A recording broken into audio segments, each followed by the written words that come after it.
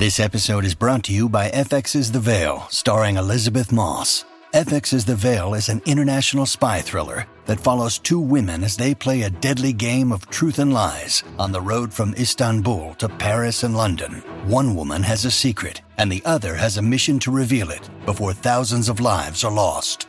FX's The Veil, now streaming, only on Hulu.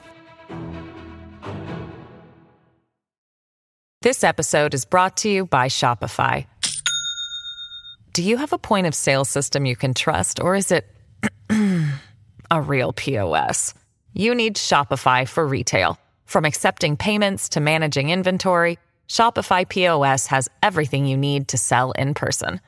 Go to shopify.com/system, all lowercase, to take your retail business to the next level today. That's shopify.com/system. Welcome to the New Books Network.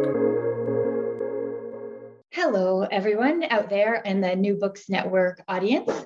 My name is Erica Monahan, and I am a host here today on the New Books Network. Today, I have the great pleasure of introducing and interviewing Paul Bushkovich. Paul Bushkovich is the Reuben Post-Halleck Professor of History at Yale University. He is also the author of a number of seminal monographs in the field. I will name a few of them. The Merchants of Moscow is a study of merchants and trade in Muscovy. He is the author of Religion and Society in Russia in the 16th and 17th centuries with Maya Jansen and Nikolai Rogozhin. He has also written other works. He is the author of a seminal study about Tsar Peter I, Peter the Great, the struggle for power. And in case that heavy tome is too much for any, like it is for some of my undergraduates reading lots of things on a tight schedule, he also has a shorter monograph, very readable, fantastic, called Peter the Great, which is a super undergraduate student read. He is also the author of a terrific textbook, A Concise History of Russia, which I also use in my classes. And today and I should also say he has authored countless articles that I won't even name here, edited volumes, and he has also been a mentor and advisor to many of the historians that are now working and producing work on Russian history in our field. So it is really an honor to get to talk to Paul Bushkovich today about his most recent book, which is out by Cambridge University Press, and it is called Succession to the Throne in Early Modern Russia. Now so thank you for being with us, Paul. And I'll begin with the first traditional question that is often asked of authors here on the New Books Network. And that is, can you please tell our audience a little bit about your path into history? How and why did you become a Russian historian? Well, that's fairly easy to answer. I guess I've wanted to be a Russian historian for almost as long as I can remember. And I think the reason is very simple. I, in a way, grew up with it. My father went through the First World War Revolution and Civil War in Russia and left for the United States at the age of 17 in 1923. So I spent much of my adolescence listening to him telling all of these stories about what happened. He had many colorful stories of the time that they were on a train between Kiev and Odessa, and the Makhno units got up to the train and started machine gunning it.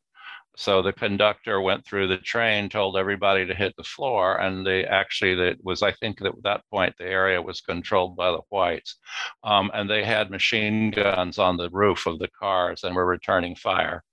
Anyway, they got through that. The train didn't stop, and they basically drove away, and the Makhnovцы gave up. So I heard all these stories, and it was. I was growing up also in suburban St. Louis, Missouri, and it was a little more dramatic than the surrounding territory, so to speak. So I thought this was an interesting thing to do. And when I went to college, I was basically where I was going. And I ended up at Columbia in 1970 as in graduate school, which at that time was quite a place to be for Russian history. Wow, that is such a remarkable origin story, and one shared by Rostov Labanovsky, who appears in this book as a character around the very start of the 17th century. Thank you for that. With that, let's get into it, and I'll start with my next question. Why did you write this book? Well, it was a complicated story, and I think it took too long. I hope that doesn't show in the text, but maybe it does. Anyway, what happened was that I, as you know, wrote this rather long book about Peter the Great. And what I was really interested in is one part of the mechanics of the way the state worked, monarchy. In other words, the relationship between Peter and the various what were understood everywhere in Europe at that time to be factions at court, who were the factions consisting mostly of great aristocrats and a few other people, and how he managed to keep things going in those years and accomplish his goals. And then I decided I would write a book about the image of the monarch from about the 15th century through at least Peter's time. And I started doing that. And there were two things happen. One is I got distracted by that concise history that you mentioned. I was under the illusion that I could do this in a year or two. Well, that didn't happen. I mean, that was just a completely ridiculous idea. I could write the first chapters fairly quickly, but first of all, it took me a while to figure out how to do it. And then I realized I needed to keep reading if I was going to make sense and be up to date for the later chapter. So I didn't know quite what to do. And also I was getting more and more concerned that I thought the trouble with the image of the monarch is it didn't change very much from, the ideal Orthodox ruler and the Russian conceptions of it didn't change very much from about the 1450s to about 1670. There were some changes and there were some odd texts in there and there were some things to describe, but not much changed. And also many of my colleagues in the US and Western Europe and in Russia were writing a lot about that. And I didn't think that I was going to be contributing a whole lot. So I also, as I was doing this, I kept feeling that there's something that's more, I need something more concrete. And I sort of fell into this question of succession. And I realized that that was another part. It was another part of the issue of the mechanics, as I call it. How did the state actually work? One of the things that you realize, we all know this. If you read, for instance, the Chronicles of the 16th century, they present, for all, however much concrete information they give you, they present a very formal picture of what's happening. The great example is, as Charles Halperin pointed out, that in all of the entries for the years 1533 to 1547, it says that the Grand Prince of Moscow and all Rus, Ivan Vasilievich, gave orders to do this, that, and the other thing, and he was, of course, 6 years old.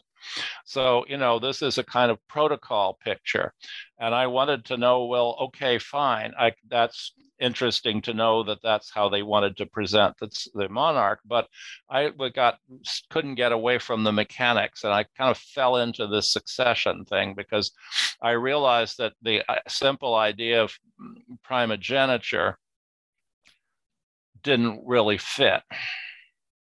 I think, and so I decided to sort of rethink it and go back through the events and the sources and see, well, okay, what really was happening? Was that famous incident in the 1490s when Ivan III decides to give the throne to his second son, not the son of his first son, which primogeniture systems would require? How strange was that? And so that was really where I guess I got into it. Thank you. Yeah.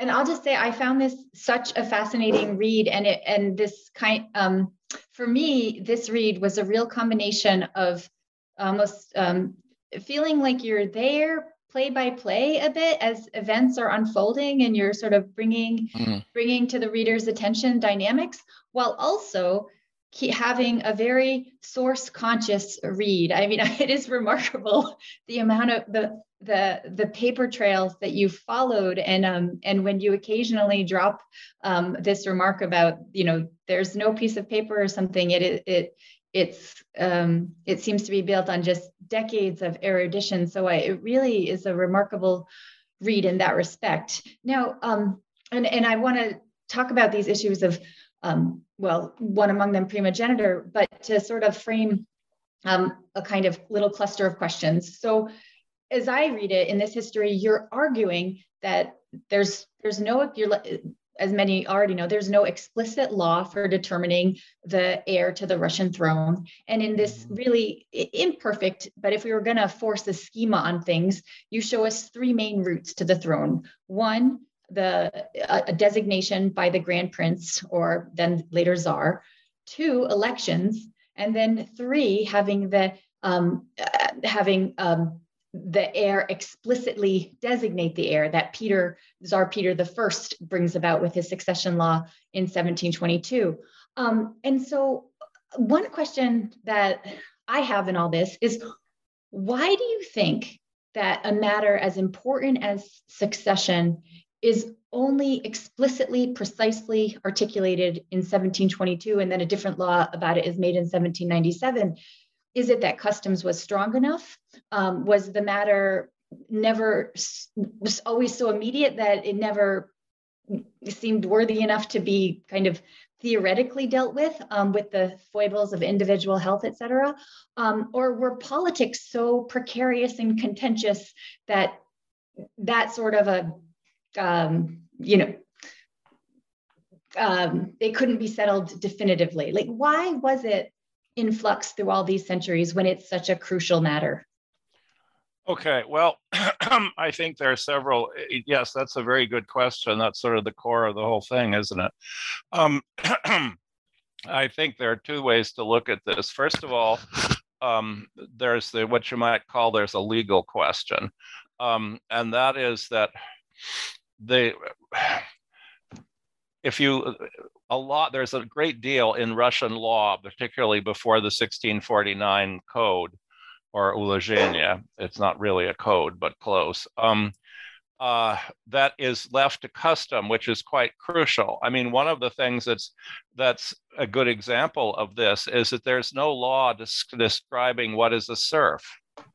There is no, that if you look at these Sudebniki that we are the subject of legal historians' work for now 2 centuries virtually, you find there a lot of it is procedural, okay? But then you don't find in most of these things a description of what is inheritance, or in criminal law, okay, what's a murder?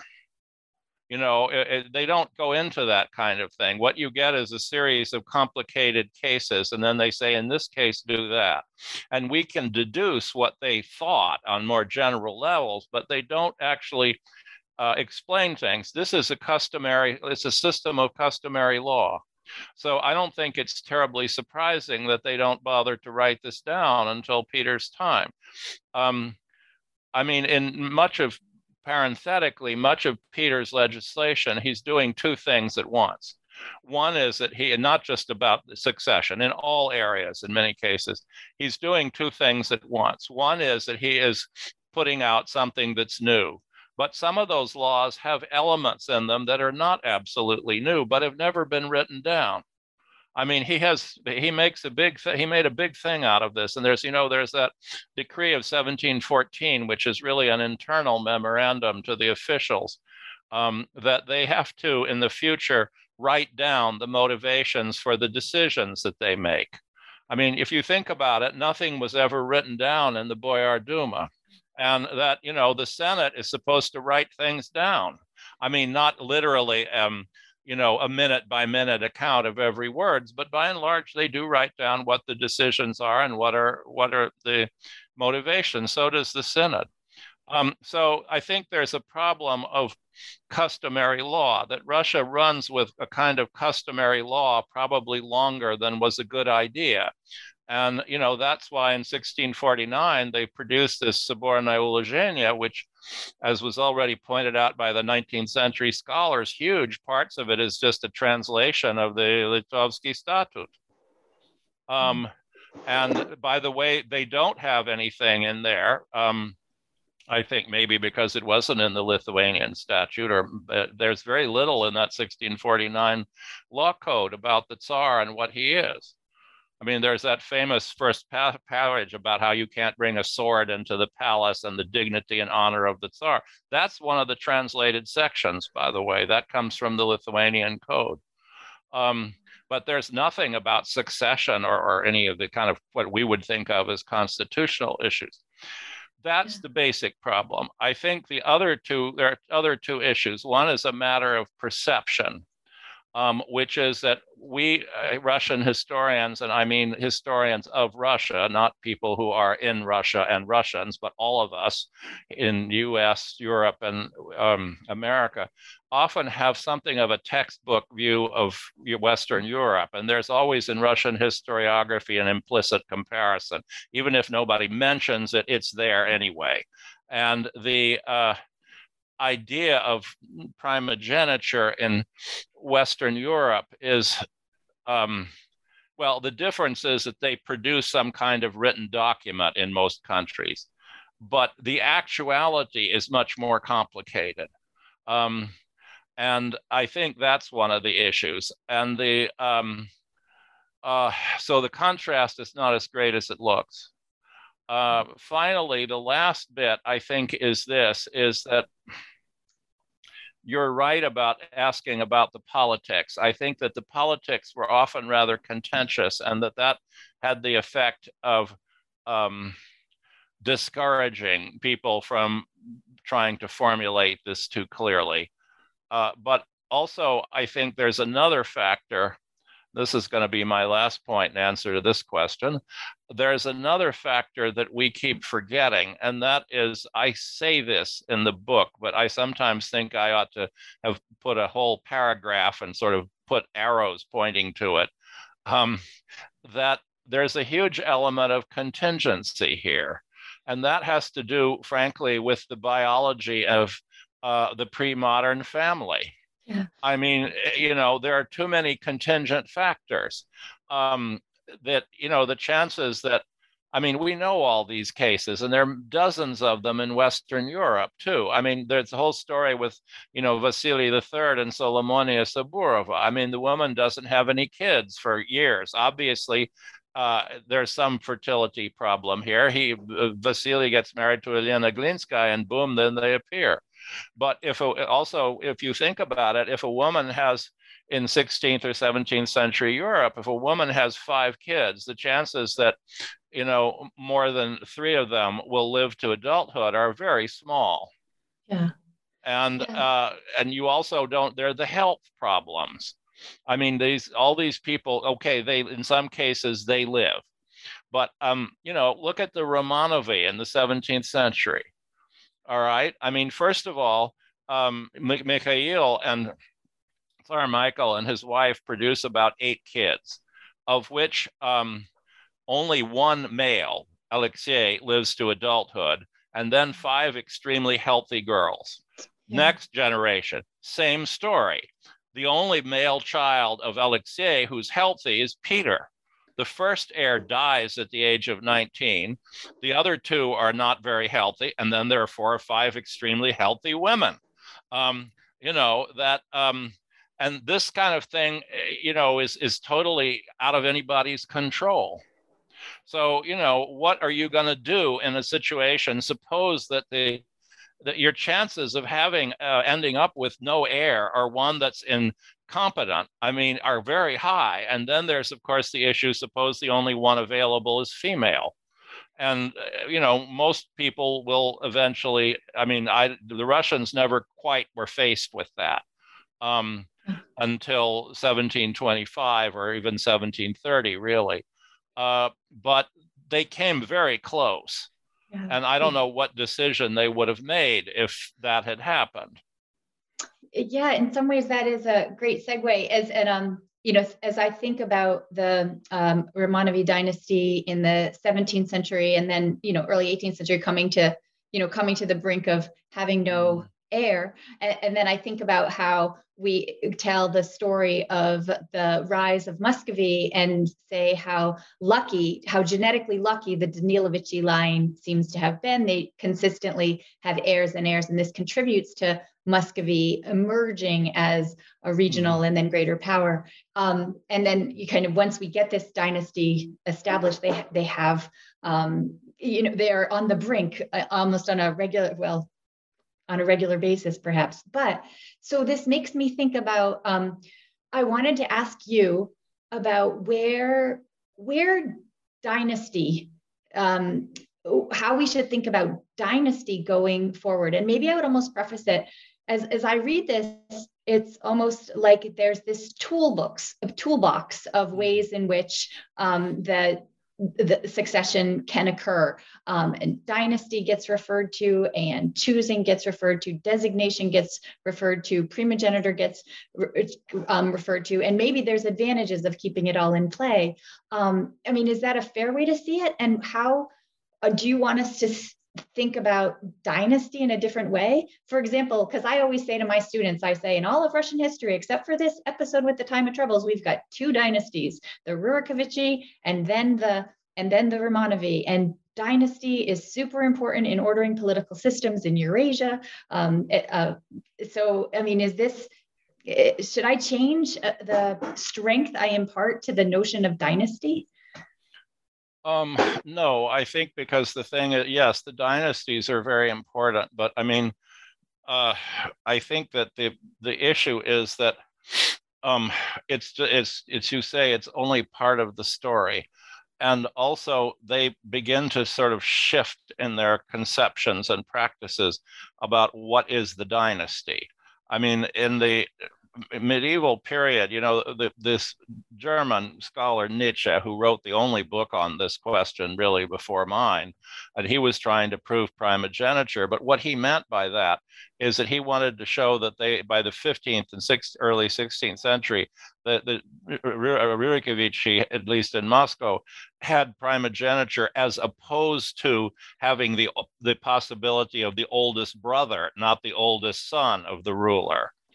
That's what he was trying to show, that they were eliminating the possibility of the next brother rather than the next son.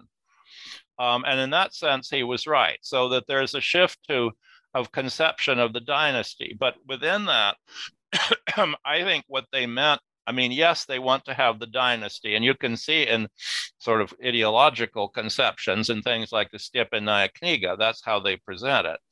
But in other respects, the question is, okay, fine, dynasty, Rurikhovichi, but they don't do so. They do some things and they don't do others. And in many of the West European systems, if the king dies, you sit down and has no sons, you sit down with the genealogy and come up with some remote cousin, who could possibly be the king. I should have said this somewhere, but read through Shakespeare's history plays. Look at all that stuff in the Wars of the Roses. If you can keep in your head, you have to have a chart to follow the text, because you can't keep in your head whose cousin is what and all the rest of it. But the Russians never seem to go for remote cousins of the Rurikhovichi. It has to be the main line. Second, the other thing is that the Russians in the course of the 16th century, I was very struck by those oaths that the various boyars had to give when they got into trouble for one reason or another, and swear oaths of loyalty. That in the course of the first half of the 16th century, it moves from being you swear loyalty just to the Veliki Knyaz, and then it gets to be him and his wife, and then it gets to be him and the wife and the children whom God will give. And that's the final formula that remains into the 17th century. When the kids when there are enough kids, then they start naming the children. By the time of Tsar Michael, it will say, and they first list all the male children, but then they list all the girl children. So that you're swearing an oath in 1640 if you have to, and for instance, for the army, you're swearing an oath to Tsar Alexei, his Tsaritsa, I think it's Yevdokia is her name, and Alexei, his heir, and all of those girls. Yeah. So you're swearing loyalty to a family, not just an individual. So that's, I think, part of it. The other thing, one last point on this question, is that I didn't make huge issue out of this, but I think people ought to pay more attention to these elections. I mean, the election of Boris, I mean, in fact, there are elections during the Smutnaya Vremya, even if they're sort of farcical, but or imperfect, shall we say, but they exist. Somebody seems to think this is a good thing to at least pretend to do. And then there's the election of Tsar Michael. What are we supposed to do with this? I mean, we were taught for generations that this is all about Samoderzhavia. Great. What kind of Samoderzhavia is it when you elect the guy? Yeah, thank you so much. And that is actually, I want to ask you more about that. I've always found the election of Mikhail Romanov so fascinating and puzzling, and of Boris Godunov as well.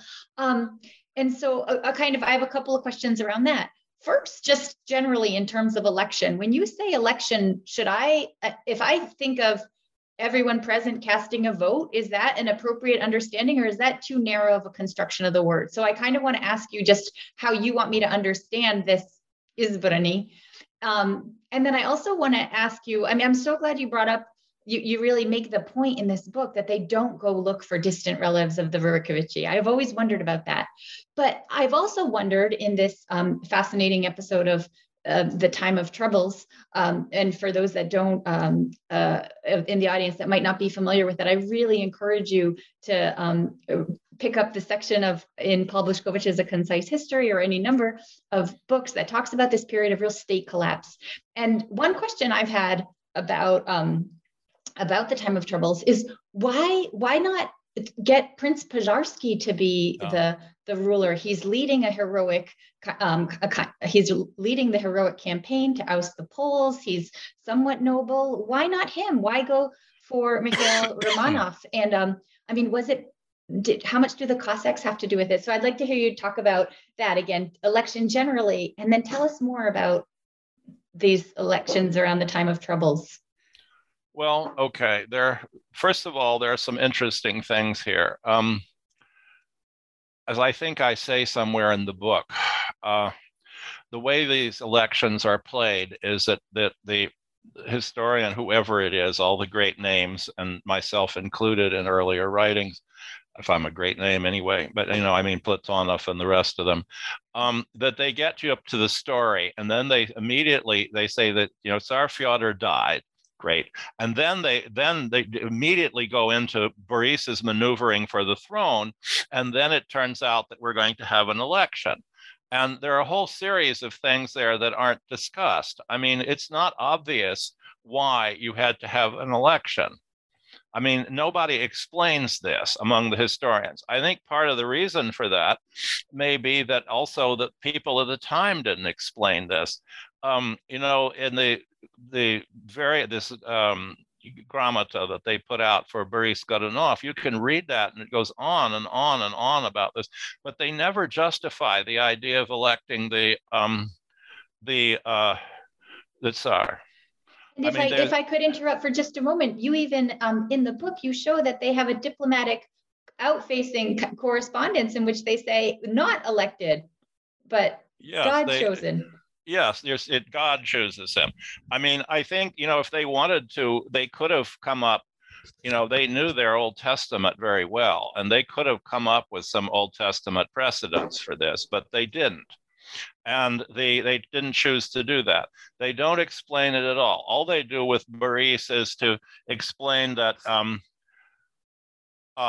it's okay to have Boris as Tsar because, like King, is it David? Yes, I think it's like King David in the Old Testament. He wasn't the son of a Tsar. But they don't say, good, but that's about which candidate we should have, not about why should we have an election. And Now, as to what was actually happening, the historians then immediately go into the sort of maneuvers and about how this was, and the whole idea is to present it as if Boris is manipulating the whole thing, and it's completely fake. And that the same thing in many ways happens with Tsar Michael, although there they can't blame it on him because he's only 13 years old. So they have to go into the sort of maneuvers of the boyars. But then they run up against, with Michael, the problem that it's clear that in all the sources that the Cossacks played a big role in this. Of course, it wasn't an orderly election where they all raised their hands and then somebody counted and this kind of thing. But I suppose it was more like acclamation or something like that. Mm-hmm. But the fact is that they do go through this ceremony. They do get together in some place and they do it. It's not as orderly as the elections of the Polish kings, although that could be disorderly too on occasion. But at least in Poland, there was a theoretical structure where how you were supposed to do it, so that it was, if it got out of hand and people started fighting and yelling at one another, it was more clear that this was not a good thing. There wasn't such a series of rules in Russia, but they do it. It's not. I don't really offer an explanation as to why they choose this. I don't know. What I wanted to point out was that this happened, and that you can't just elide it and say, oh, well, but this was a hereditary monarchy with these minor exceptions. These are not minor exceptions. This episode is brought to you by Shopify. Do you have a point of sale system you can trust, or is it a real POS? You need Shopify for retail. From accepting payments to managing inventory, Shopify POS has everything you need to sell in person. Go to shopify.com/system, all lowercase, to take your retail business to the next level today. That's shopify.com/system. Yeah, thank you. It's so fascinating. And then in some ways, I'll jump ahead. When you talk at the end of the book, when you talk about Peter's law of succession in 1722, you have this line in chapter 7, and I noted it down, where you say, what Peter did do by inaction, however, was in a sense a continuation of Russian tradition. And then you go on a little bit to say that with this 1722 law of succession decree, he eliminates the possibility of election by any section of the elite. And I just wanted to sort of pause on that. I have this, I tend to think of Peter as, immediate and trying to advance his kind of immediate interests, not thinking in theoretical, philosophical terms. But so do you think it's just accidental that this eliminates election as something that had been a process that the elite had resorted to in the past on more than one occasion? No, I think that was probably what I meant by inaction was maybe I didn't explain myself too well, because he doesn't make an explicit decision about whether or not his successor is going to be his wife or one of the children or whatever. And he does. I mean, there have been speculation, like, did he really make a will and somebody hid it or something like that? I don't think so. My guess is that he understood the coronation of his wife as meaning that she was a co-ruler, and if he's dead, she's in charge. And the tradition and the possible successors, even the women, were all too young. I mean, at that point, Elizaveta is only about 12 or 15 or something like that. And, the future Pyotr II is a kid. So I think that's what I meant by inaction. But what that does is it leaves sort of the family in charge. And you decide who in the family is going to do it. And of course, if there are little children, or little stepchildren or grandchildren, then the person in charge is mother. Yeah. That's the tradition. But the part about eliminating elections, yes, I think that was he doesn't say that, but I can't believe he wasn't thinking that. I mean, he, in a sense, his own in 1682, when there was this dispute about he and himself and Ivan Alexeyevich, in a way, that was a kind of election. I mean, it's described in the literature as very disorderly, and that the boyars weren't really happy with it. They preferred to have Peter, it appears, or most of them, rather than Ivan.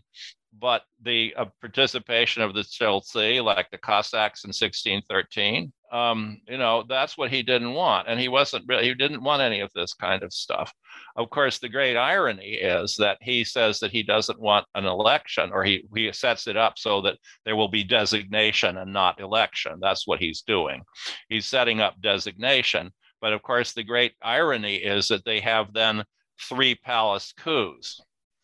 Yeah. I mean, well, in fact, there's one in 1725. Effectively, the guards have to get together with the Senate and say, okay, we want Catherine in 1730, in 1740, and again in 1762, and then in effect, in a way, in 1801.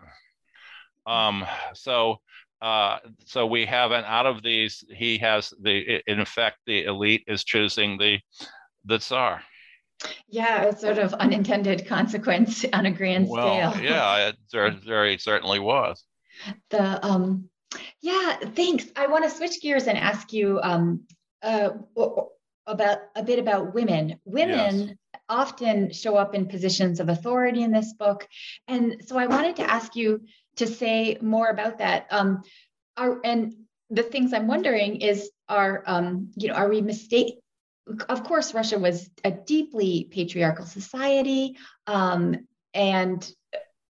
was it just that dynasty mattered more? But you're also telling a story in which dynasty is somewhat contingent. So I kind of wanted to ask you to talk a little bit more about the women, and also just point out that I was deeply surprised by this example that you give of the first Romanov Tsar, Mikhail. His parents, Marfa and Filaret, you talk about them as heading different factions regarding his marriage, which I found that so surprising. So maybe you could say a bit more about that example too. Okay, good. I think I could, but I would preface that by saying that one thing that I don't think anyone has really seriously considered is that in the 18th century, when the guards decide who is going to be the ruler of the country, thank you. When the guards are deciding who is going to be the ruler of the country, in 4 times in a row, they put a woman on the throne. And, they're not putting on women because they're dumb enough to think that these women aren't powerful figures. They all know these women. Maybe they didn't know Anna very well, but they certainly knew Catherine, they knew Elizaveta, and they certainly knew Catherine II. So, all these male patriarchal guards officers decided to put on the throne in 1763 or 2 or whatever it was, a woman whom they knew perfectly well was going to give them orders, and who was going to be in charge. So let's get back to the 16th and 17th century. I think that the problem that we have is there are maybe 2 things that are happening here. One is it could be that it's a source problem because of the etiquette of Russian sources. In other words, a version of the story of the childhood of Ivan the Terrible, that he's at age 6 said to be ordering soldiers to go to the southern frontier when obviously he wasn't doing that. So maybe they just don't tell you about the women because it's not part of the protocol. That's one theory. The other one is that it's possible that the status of at least the women of the dynasty evolved in the course of the 16th century. And that they know that by the 17th century, they were more important. But I think that the source problem is a serious one. And I will, I will try to very briefly illustrate this with the story of the Marfa and Filaret question. I discovered this. And I discovered this more or less by accident. All of the things that I think I've found that were really interesting in my career, I found by accident. It's not because I had this brilliant idea and then here was discovered the source. No. This is the short version. In 1913, one of the Russian scholars published a translation of a document that he had found on a research trip to Sweden, which gave an account of the Russian court in the 1620s. But the first page of it, the document was in German. But the first page, that was common in the Swedish government to have they had a lot of Germans writing things down. Okay, so the first page of it, he couldn't make any sense of. It was gibberish. And then gradually on the second page, he could see that it sort of formed into coherent German words and sentences. So that's okay, but he couldn't figure it out. His guess was, which was wrong, was that it would have been copied by a clerk who had been given a document in Swedish that was to be translated into German for some purpose, and that he couldn't read the Swedish handwriting. This was turned out to be wrong. I found the original because I was looking to see what was the German one that the scholar had found. And when I was writing up Peter the Great, I got the Yale Library to buy the entire Moscovitica from the Swedish archives from the beginning to something like 1750. So I went down there and I looked there, and right next to it was another document.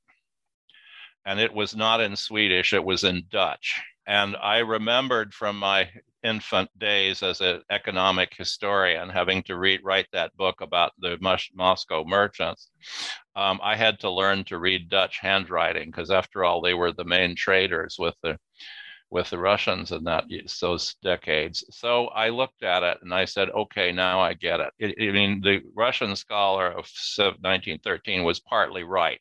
The German guy who was translating this into German couldn't read the handwriting. He could read the Dutch language, but he couldn't read the handwriting. I don't know why he didn't go back and correct the first page, because he must eventually learn.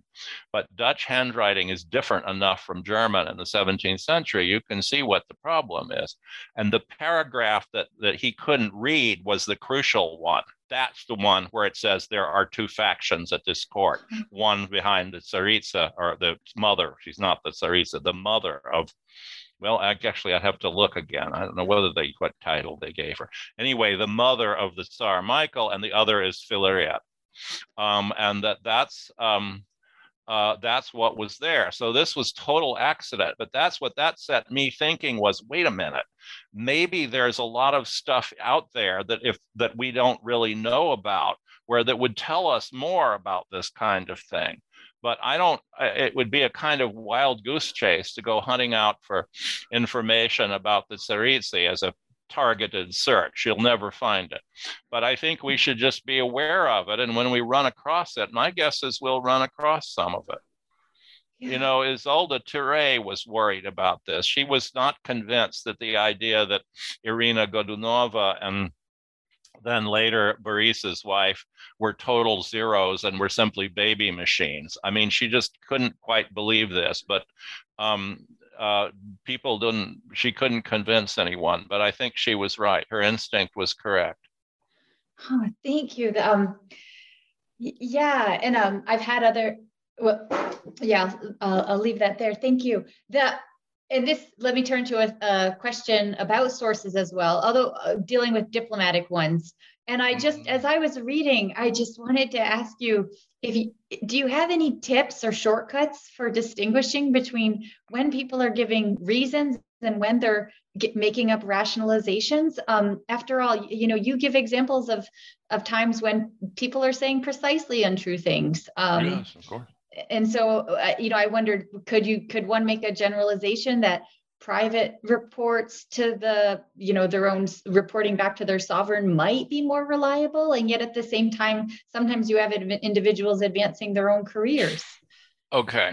I actually have an I should have made this more explicit at some point, but I actually have an old article that I did a little bit on this point, which but I don't answer everything that you've asked. You've got the main questions there. This is a really big issue, I think.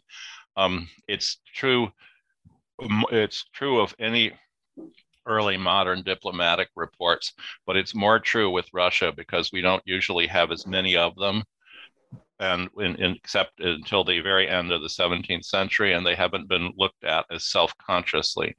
But first of all, you hit the key, the private report to the sovereign. The published accounts that we have spent inordinate amount of time, we meaning me, my colleagues, and so on, and for the 16th century, and especially, those were reports written by people who came to Russia for 2 or 3 months, stayed there, went home. The odd ones stayed a little longer. Some of them had some kind of pidgin Russian. The ambassadors, some of the ambassadors from the Habsburgs, were people who had some Slavic language because they were actually from what is now Slovenia or something like that. And of course, the Poles knew exactly what was going on because they could understand everything. But, you know, they're the only ones. And because there were so many wars that many of these Polish envoys were messengers who came, stayed, 2 months, sort of 2 weeks, left, that's it. It really gets more interesting after 1667 when there are resident ambassadors. Those are the ones that I regard as more important. Before that, the only people who are there that are the only equivalent to a resident ambassador is that from 1630 on, there were a series of Swedish agents. They have very interesting information. The Dutch source, I didn't say this in the article. Maybe I did just mention it as a possibility, but since I published that about the 1620s, I'm more and more convinced that this was Isaac Massa, because he's the only one that fits the profile. He was very well informed. He obviously knew the situation in Russia well, and also that the Swedes made use of him, and he was working for the Dutch, but he had such good relations. Holland and Sweden had very good relations in those years, and he had good personal relations with the Swedish court.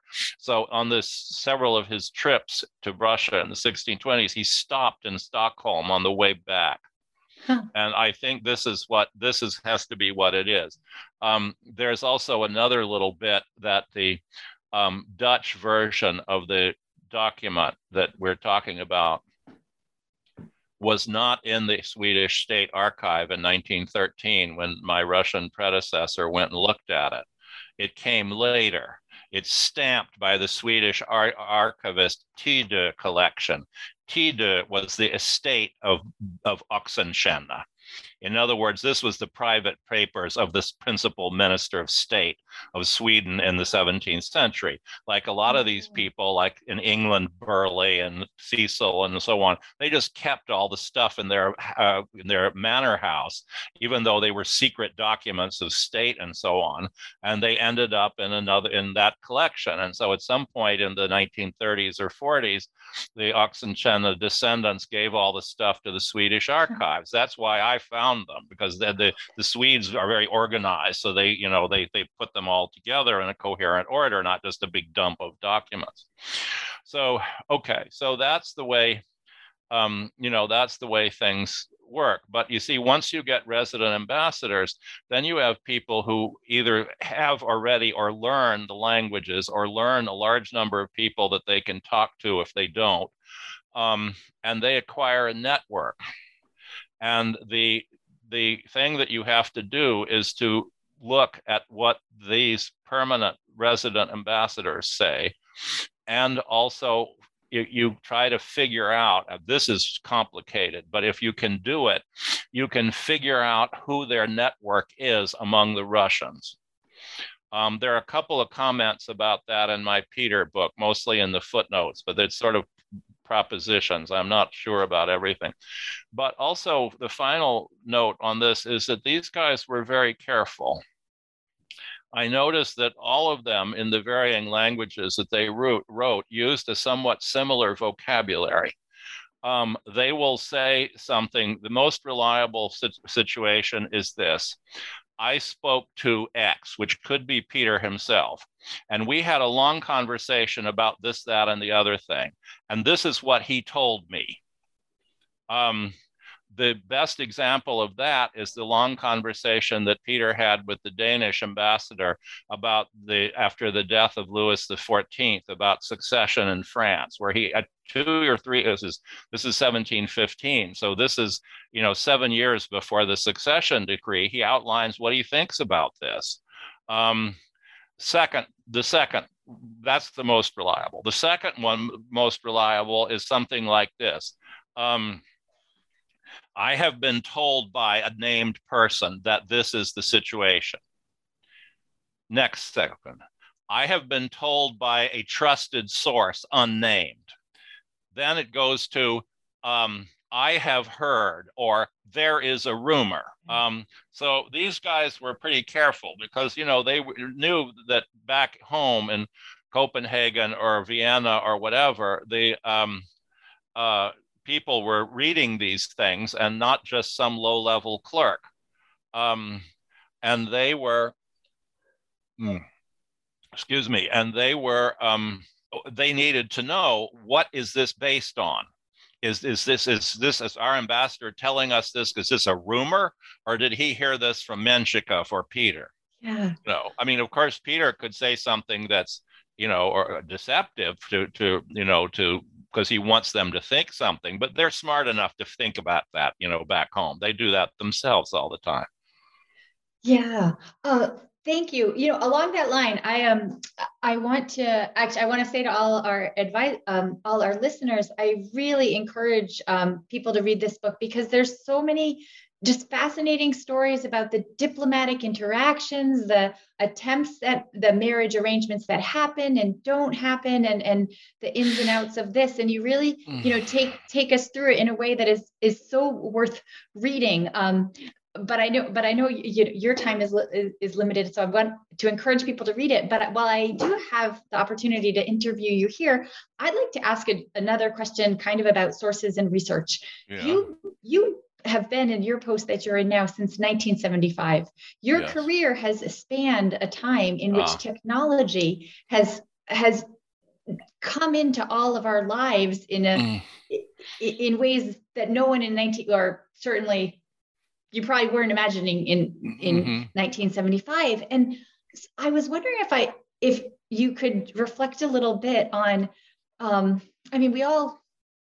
want to ask you if you could reflect a little bit on how your research and writing processes have changed with the advent, infiltration of all this technology in our world, and also if you have, how is technology changing the way in which we do our history work, or what we're in dialogue with?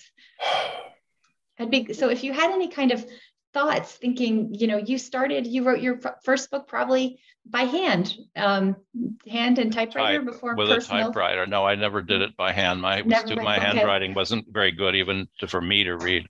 No, I typed it. Yes, in those days you typed it out. You made a type script, and then you put in hand corrections as clearly as you could, and then you took it to a person who made a living by typing. They were mostly middle-aged women. They were terrific.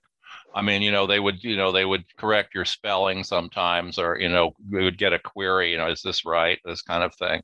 But anyway, no, and then I'd say I've thought about this recently, and of course it's been speeded up by the pandemic, because, for a while the library was rather inaccessible. Never shut totally here, but it was hard to use. And I was really pushed onto a lot of getting things through the internet. Fortunately, as you know, our colleagues in Russia are not very interested in copyright laws, so that books appear on the internet very quickly, fully scanned. But the fact is that what's really changed? I think what's changed is that I imagine people in modern history have a different perspective, but for me, what has changed is the accessibility of complicated sources.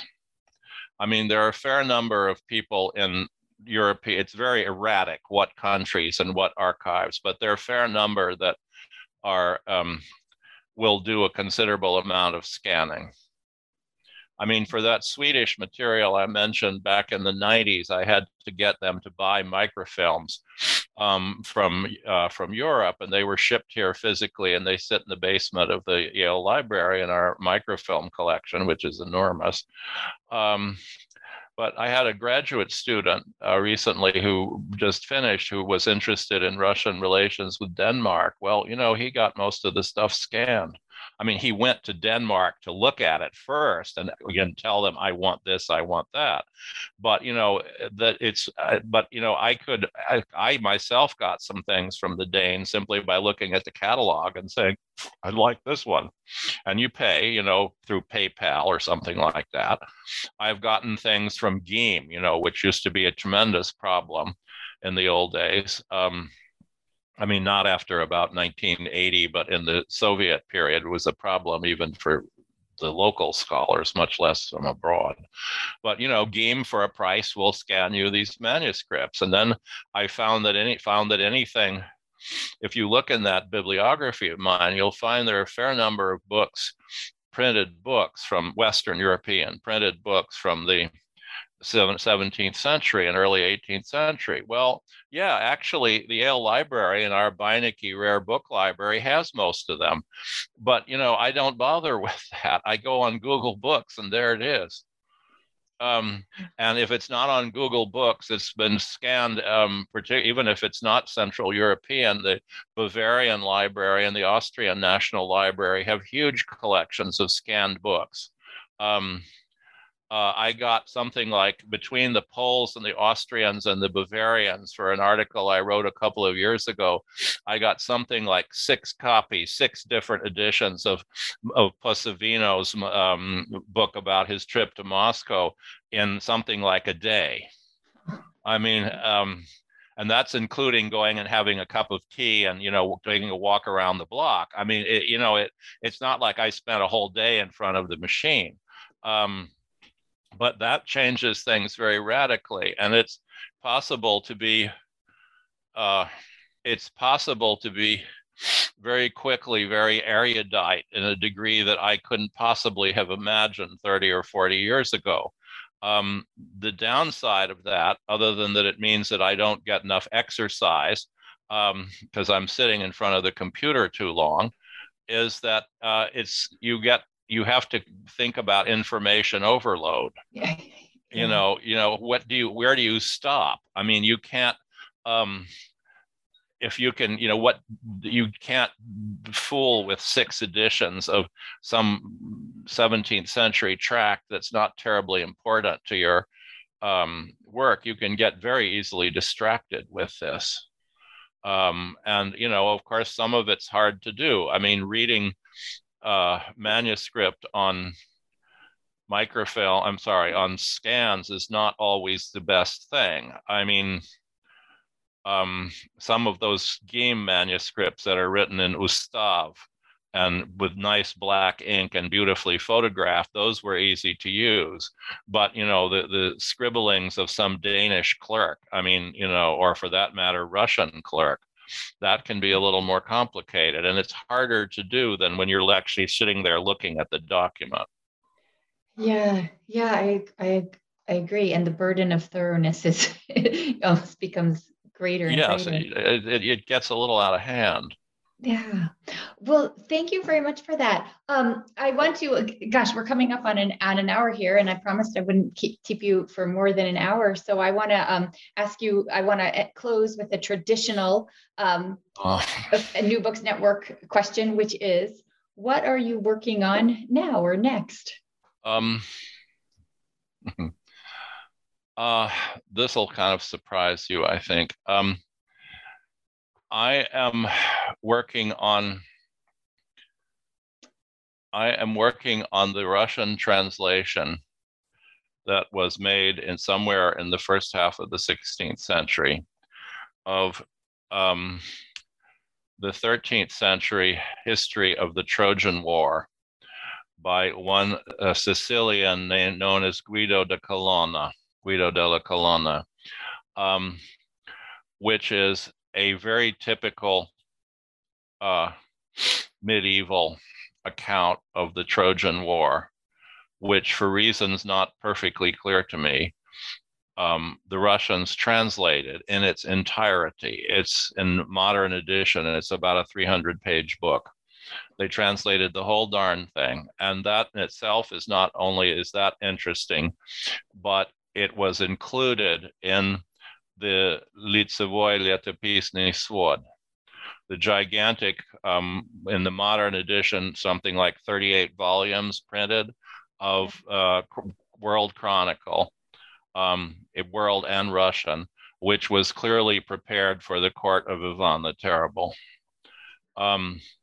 The Russian literature on it is mostly about the volumes about Russia, but there is a whole world history starting from the creation through the Romans. And of course, in the Russian medieval conception of world history, which they got from the prophet Daniel, you have, of course, the four kingdoms. That is to say, the Assyrians or Babylonians, followed by the Persians, the Greeks, and the Romans. Okay, to make the transition from the Greeks to the Romans, the story is the Trojan War, because at the end of the Trojan War, Aeneas leaves Troy and founds Rome. So this is a crucial part of this extremely theological conception of world history, which nevertheless led the Russians to want a better version of the Trojan War than they had before. And so they found one, which was, though written in the 13th century, was still a bestseller in 15th century Europe. And they translated it into Russian. This was all known in 1900, but nobody really wanted to deal with it because, for one thing, the text of the Лицевой летописный свод was essentially inaccessible to scholars until about 15 years ago. That's another one of your electronic things, by the way. I have the entire thing sitting on my computer. I can tell you, if you want to know, you want to download it, you go to a site called runiverse.ru and look up under L for Лицевой свод. It's all there. Anyway, and the thing about it is that it's quoted by various people, and there are references. Maxime Grec has a quotation from it. That there are some other ones, and no less himself than good old Ivan Vasilievich Grozny refers to it in the famous correspondence. And there are a number of other people. It's oddly enough that we have about 5 or 6 references to this, which are absolutely unambiguous.